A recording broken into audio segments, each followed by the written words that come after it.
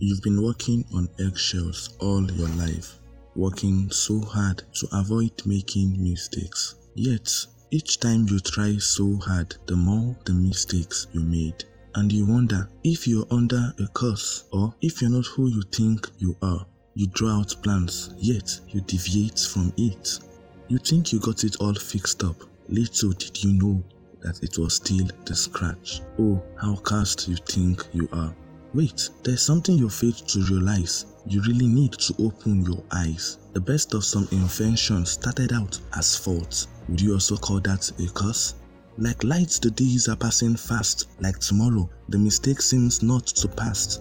You've tried, but you've seen nothing in sight. Is this how cursed you really are?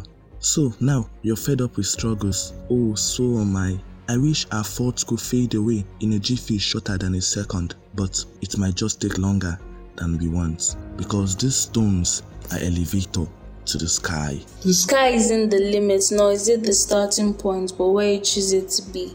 When you gaze upon your dull image upon the sea surface, your frail mortality and Achilles' heel, molded on the tendon of your personality, becomes unveiled to you. Help is sent from the eternal and infinite to house the shelves of immortality your vessel was sworn to carry only if you choose.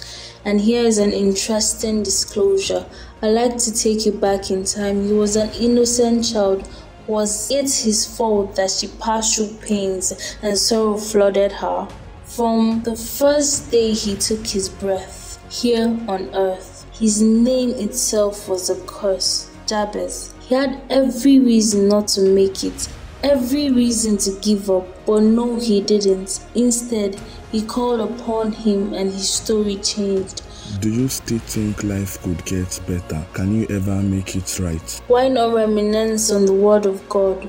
For in the word there is hope of a tree, if it be cut down, that it will sprout again, and that the tender branch thereof will not cease, though the root thereof wax old in the earth, and the stalk thereof die in the ground. Yet through the scent of water it will bud, and bring forth boughs like a plant.